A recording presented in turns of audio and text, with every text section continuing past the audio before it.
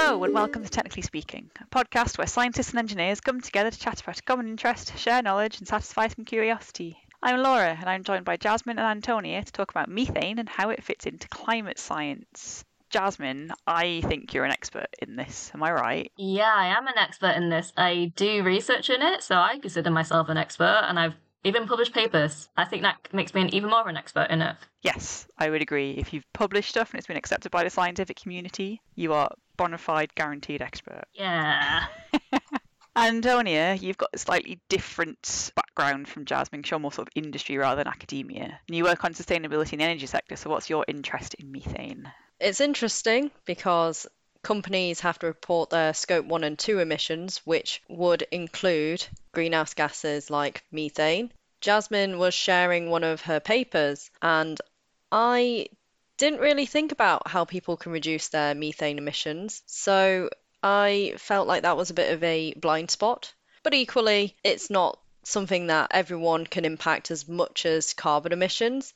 It was an interesting fact that about 25% of global warming is a result of human activity from methane emissions, and we only talk about carbon dioxide. So I thought that we should focus on this more. I've heard a lot of that terminology. You mentioned scope 2 and 3 emissions. 1 and 2, sorry. And things about carbon emissions and carbon dioxide, and that's what I tend to hear about when we're talking about generally greenhouse gas emissions. People tend to say just carbon or CO2 a lot of the time. The scopes relate to where in your business or your supply chain these emissions come from, right? Yeah. Cool. I think we'll save that for a separate episode because it's not really the focus of this. Yeah. So pretty much all I know is people talk about carbon emissions, and I'm definitely aware of methane as a greenhouse gas. And I have a few random facts that I've picked up over the years, but that's about it.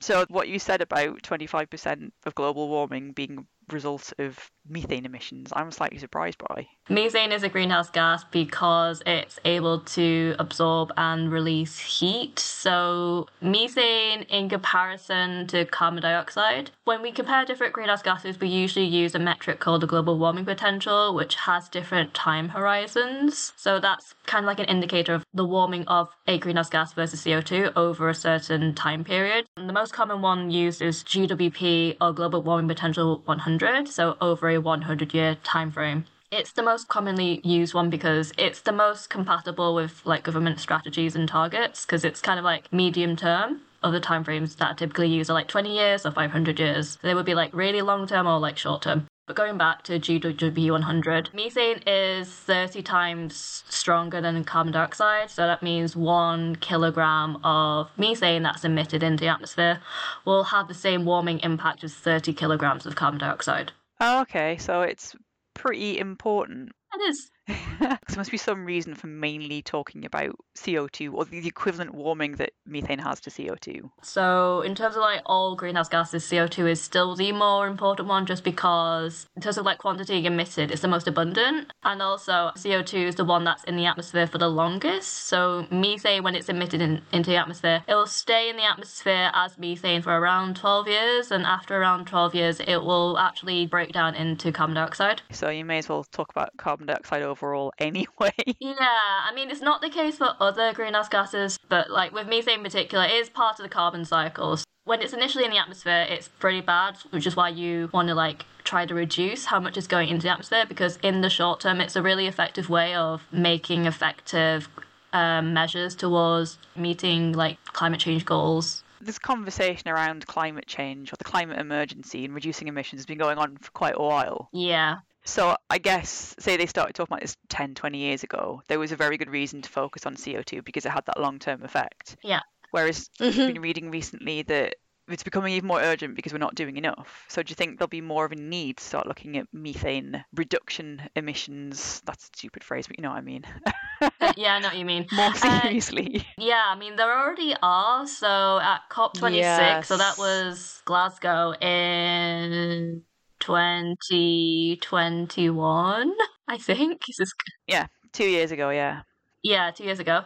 At COP26, the UK and US launched a global methane pledge. It's a voluntary initiative, but Basically, any country that signs up to it, they're pledging to reduce their methane emissions, I think it's by 30% by 2030. Sectors like the oil and gas industry, they've already been putting in measures, and they have their own sets of initiatives to try to really drive down methane emissions, because for that particular sector, methane is technically like lost profit, because especially if you're producing natural gas, your natural gas is mostly methane, so you have another incentive to try to reduce methane emissions besides safety and environmental. I haven't really come across it. A lot of the companies I'm working with aren't directly interacting with methane apart from as users of natural gas, but then that's more the responsibility of the supplier of gas and the gas grid. I also don't work with many agricultural companies which may again interact with it. So I know in the waste management sector, there can be methane emissions. So that's one of the industry, apart from oil and gas, which may impact this, but I'm not working with them directly. Because you work on energy production and use of, not waste management. Correct, yes. So like different countries are like starting to introduce their own like regulations and policies on how to reduce methane. So the EU is working on an issue that they're having is like similar to what Antonia said, is that the EU just imports most of its gas. We don't really produce much. They're trying to like put pressure on countries that they import gas from to like do more to reduce their methane. So that's something that's kind of like reflecting what Antonia was saying, is like. Okay, so is it fair to say there aren't really a lot of emissions of methane from activities in the same way as there are for CO2, but it's more that it could be where it gets lost in transmission from the gas industry, for example? No, I say there's like lots of opportunities for emissions. So like when we talk about emissions, we tend to split them into one of three categories. So like venting, which I'm sure most people would kind of already know what it is. It's just like when you just release gas into the atmosphere. You've got emissions from incomplete combustion as well. So that's be from like if you're burning any gas or fuel, or also from flaring, because you have quite a bit of flaring in the oil and gas sector. And then the final one would be what's known as fugitives, which are also known as leaks. So this could be leaks from equipment. So the leaks are particularly like tricky because they can occur in any part of your supply chain and from any piece of equipment.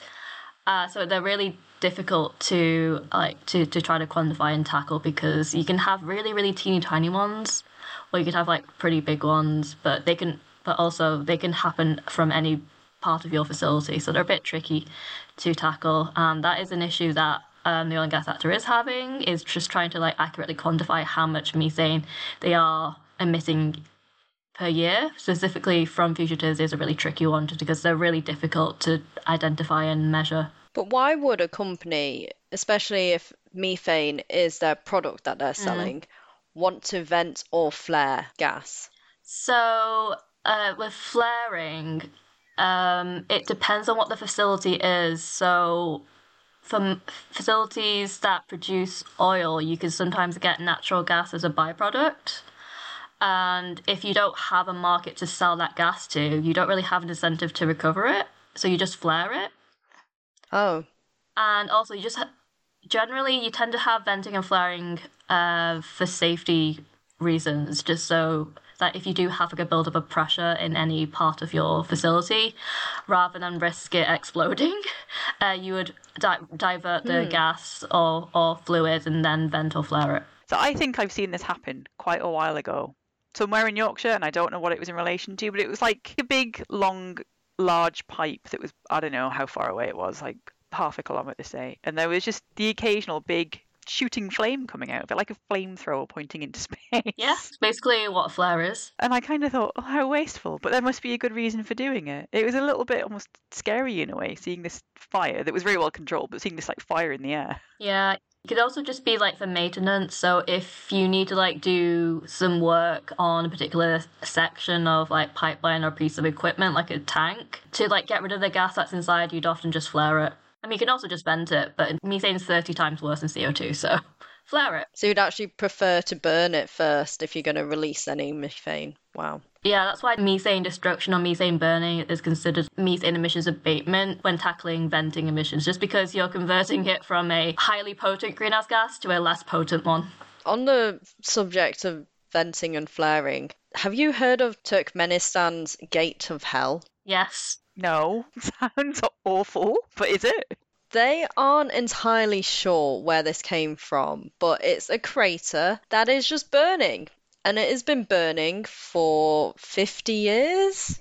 I've read different stuff about it. Basically, it's a gas field or a gas well that's basically on fire. The popular idea behind it is there was a natural gas accident, and rather than venting it, they thought, we'll just set it on fire and it will stop. Except it never stopped. Clearly, they did not use a proper flare. Or they underestimated. So there's still this huge source of natural gas somewhere underground that's still feeding it. Yep. Well, but then again, you said it's better to burn it and turn it into CO2 than it is to just release the methane. Yeah. It's a shame they couldn't find a use for it. Yeah, it's also a shame that they tackled it so poorly. Well, so we've talked a fair amount about the energy industry producing methane, but Antonia, you also mentioned agriculture and other things. Yeah, so another source of methane is the land, and also it's a natural byproduct from the meat industry, I guess it's like biological decomposition. Decomposition, also anaerobic digestion. So this is what I see news articles about reducing cow burps can save humanity from a climate disaster. Is that really true though? If you want to compare methane from different sources, so there's a lot of attention to the oil and gas sector just because it's more visible, but agriculture is actually a bigger source of methane. But is that just from the animals, or is that from things like production of their feed? It's from the animals, it's also from their waste, and also to some extent to produce their feed. But most of it comes from the animals themselves and the waste that they produce. Oh, okay, so I saw a headline. I don't know if you guys know anything about this. I just saw this headline that was pretty much they can adapt the feed for the animals to make them less gassy. Yeah, you can. That's one of the ways that you can tackle emissions from cows. You can basically just put additives so that they produce less flatulence. You can also feed them seaweed is another one that I've seen. And then another one that you could do is breed less flatulent cows. I wonder how they know that. Because if the cows are just out in their field, right, how are they going to know which cows do more and which do less? Apparently they do. Unless you can look at the genetics and go, yes, this cow is genetically predisposed to fart more. How? The natural gas in our houses is artificially made smelly, so it's an additive. So normal methane, as far as I know, doesn't have a scent. So how did they figure that out? Unless not everything they fart is methane, and then they could tell. I have images of cows walking around fields with sensors attached to them that are sort of, like air sniffers or gas sniffers. Don't they have something like that in airports where they're detecting for explosives? Obviously, it would detect different gases. That's essentially what they're doing. Or the match test you used to do in chemistry labs, where you put it into a bottle of oxygen, it glows brighter. You're just holding a lot of matches next to cows. So we have cow flares now as well as natural gas flares. Or the Simpsons movie where you drop a dome over entire cow fields, and then that way you can harvest all the farts, right? Well, that would probably be a more sensible way of doing it. Put the cow in a lab.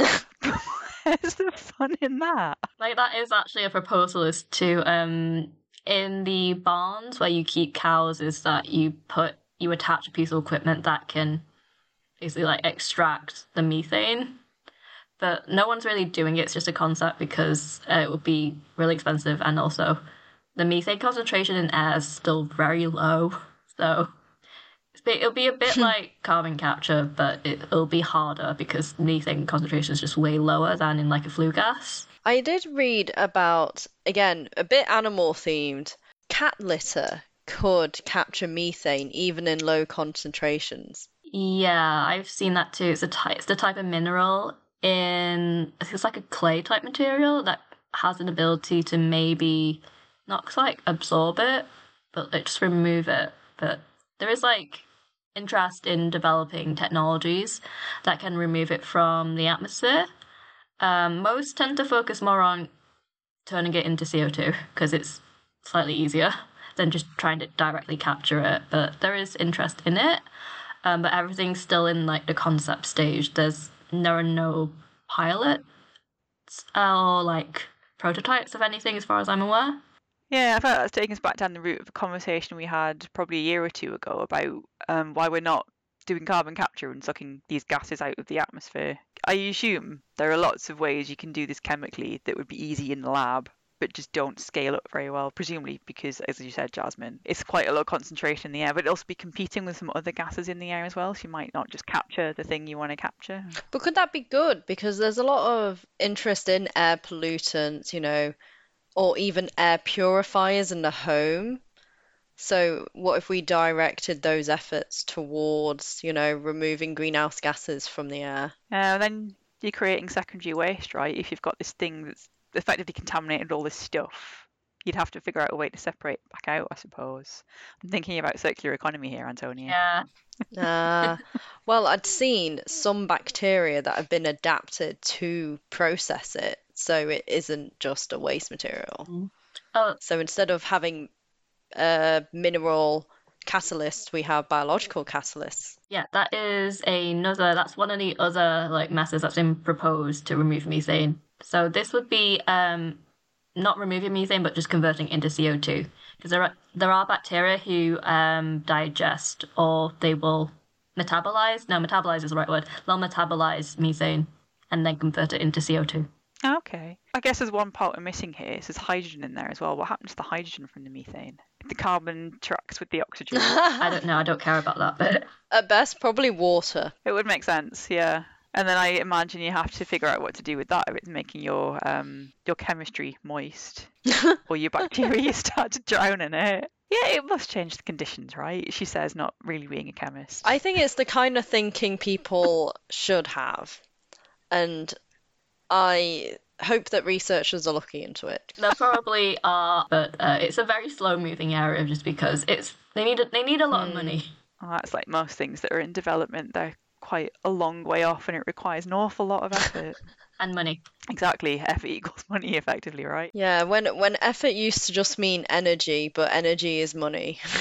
So I feel like we've kind of rambled around a bit and gone a bit off topic. And we're sort of kind of discussing what's happening in the meat industry when we're talking about agriculture. I suppose agriculture is meat and plants. Yes. We've kind of talked about some of the ways they could be reducing methane emissions, but there's not necessarily a definitive way of doing that. Yeah, agriculture is going to be really difficult, just because, like, if you can reduce methane from cows by, like, giving them feed that will basically make them produce less gas. Or the other way would be, like, eat less meat, so less cows. Yeah, I wonder about that, though, because there's a reason there's a lot of animal farming near me, is because the land isn't really suitable for anything else. Well, anything agriculturally. So if that is a traditional way of farming that has been around here for hundreds of years, probably, is that really fair to change it? Because in the last 100 years or so, humans have done this terrible thing. Yeah, it's tricky. Like, the agriculture sector is going to be really hard for them to try to cut down their emissions, because it's either use these really weird and novel methods to reduce their emissions, or have less livestock, I guess, and therefore less income. I could also argue that some of the agriculture has also contributed to deforestation. So a lot of beef farming has taken place on other land. So it's kind of creating emissions from reducing the amount of carbon removal. A land use change sometimes releases more emissions when you pull up the roots and then release carbon locked in the soil. And then adding cows or other livestock that produce methane, they've kind of done several things that contribute to global warming. Personally, from my research side, I'm quite interested to see what the agricultural sector do, just because, like, nearly every single country and nation in the world has signed up to the Global Methane Pledge, which basically means that they've committed to reducing their methane emissions by 30% by 2030. So, and for a lot of these countries, oil and gas isn't a particular big source of their methane emissions. It's agriculture. So, I'm interested to see what these countries do. So watch this space.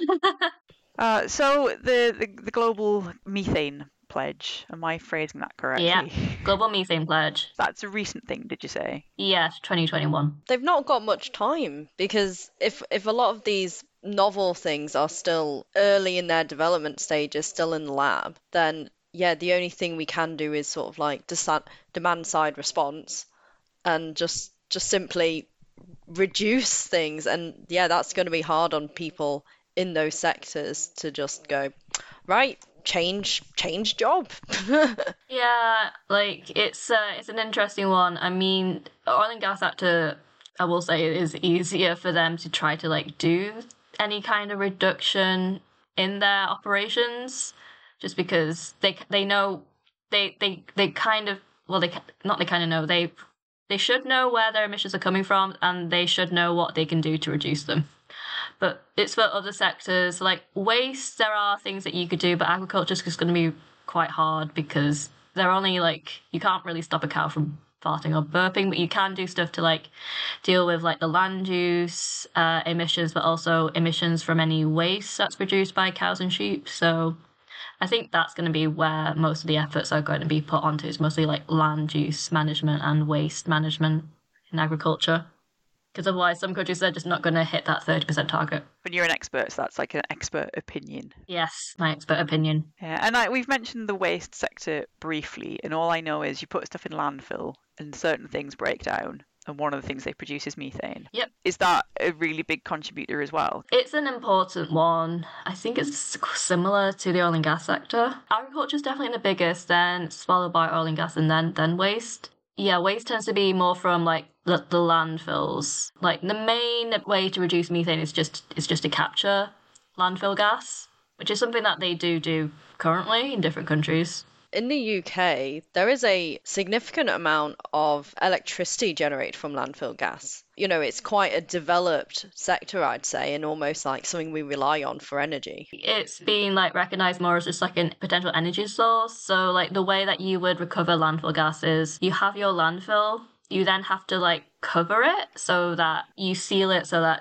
gas can't escape, and then you just basically stick in a pipe or number of pipes to extract the gas, the landfill gas, and then pump it out, and then you purify it. I've always assumed that this gas is mainly produced from effectively food waste, organic sources. Is that correct? Do you know? It has to be organic waste because it has to be stuff that will decompose. I was thinking like plastics because they're essentially hydrocarbons. They could, in theory, break down into methane. Yeah, they could in theory. Another thing with like landfill gas is that you do need like a mature landfill. You need a landfill that's been out of operation for a while because you need to give enough time for stuff in that was buried to break down and then produce enough gas that you could actually extract stuff. Most of the places I live, you can divert your food waste to a different bin from the general waste that would go to landfill. And then that would go to composting. Or maybe to an anaerobic digester where you would then produce biogas and methane. And that's back to what you were saying before, that there are bacteria that can break these things down and produce methane.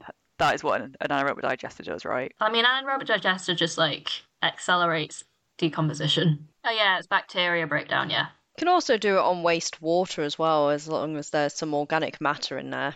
Yeah, so like sludge that's produced, you can then process that in an anaerobic digester to get methane. Also, like wastewater, I think wastewater would also fall within waste for methane. And you can get quite a lot of methane from wastewater treatment plants. So something you said about not necessarily knowing where all methane emissions come from in terms of there are things that leak and whatever else sparked something in me going back to the episode we did about space exploration, and we mentioned in that satellites are used to help understand climate change. Mm-hmm. And they can detect things with quite good accuracy, like understanding tree cover and things like that. So is that something that could be used to help understand this? Yeah, so satellites are currently being used to measure methane emissions around the world. So technically, satellites measure methane through absorption in the infrared, shortwave infrared spectrum. Just because the methane gas will absorb light within a certain frequency, and then the satellite will like read what wavelengths have been absorbed, and then it processes that data. And so satellites have been doing this since the 1990s, but there just wasn't that much interest in them, so there wasn't that many. But now that there is interest from the oil and gas sector and other sectors, and also like national governments, there are more satellites being launched. So, in terms of space agencies, NASA has a bunch, the European Space Agency has a bunch. They're called Sentinel, the Sentinel satellites. They're not just for methane, but their Sentinel 5P1 is a methane detecting satellite. It detects other greenhouse gases as well as methane. Japanese Space Agency, Chinese Space Agency, they all have methane satellites or methane satellites that can detect methane. And there's also like a private company called GHGSat who has launched what are currently the most sensitive and maybe like the most accurate satellites. I say accurate just because they can detect much smaller emissions than the other like National Space Agency operated satellites. Okay, so that would be something that would help that methane emissions pledge in that case, I suppose. Yeah, because it's basically it's helping you identify emissions that you may not know are occurring, or it could also help you in terms of like monitoring whether or not there's like any peaks in your emissions that you weren't aware of. But then again, sort of going back to what you were saying about it's difficult to quantify what you've lost through leaks. Yeah. They're reducing methane emissions from some baseline, right? Yeah. So all we're doing is making the data more accurate, and how does that affect how you then quantify it against that baseline? I feel like I've come up with a really weird catch-22 situation there. Satellites, they can like detect the emissions over an area. So like you'll know for a facility what your emissions are using a satellite, like more of a GHGSat satellite, but you will know like how much methane is in a given area. So you can use that data to like monitor whether or not your emissions are going up or down and whether or not they're stable.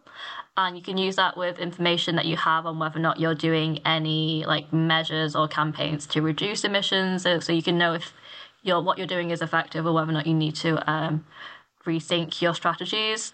They're also just useful for like validating emissions estimated. So satellites are what are known as a top-down method. So you measure the emissions in a given area, then you can sometimes use that to then allocate emissions to like specific sources. So like, for example, a flange or a valve or a storage tank. The other method is top-down. It's the opposite. You measure emissions at the direct source and then you just multiply it by the total number of like flanges, valves, tanks, compressors in your facility. And hopefully your top-down should roughly match your bottom-up, but usually they don't. And there's research trying to figure out why that is. But like, yeah, they're good for like also validating whether or not your bottom-up estimate is correct. It all sounds like useful information, Fair but enough. GHGSat is a private company. Yeah, Yeah, so and their I'm data is thinking expensive. if you are potentially too poor to have a good maintenance regime and replace broken equipment, how likely are you to be able to get access to this data to spot your leaks?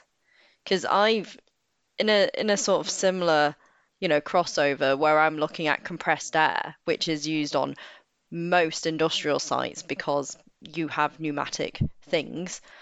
A lot of people don't know they're leaking compressed air until it starts hissing, which case you've got a big enough leak that you can hear it. So you have to walk around with an ultrasonic detector. And in that case, it doesn't tell you how big the leak is, it just kind of helps you find the leak. But if you don't have that equipment, you just kind of have to wait for it to get bad. Like, this is something, again, is going to be because I do more like research in the oil and gas sector, so I know more about it. So there are like initiatives where companies who are basically have more money and have experience in measuring and detecting and reducing their methane emissions in their operations, they're just like trying to like teach or help companies in like poorer countries who don't have the access to these types of equipment and technologies to help them like develop strategies that they can use to tackle their methane emissions. It's still very early days, so I'm not too sure how successful it's going to be.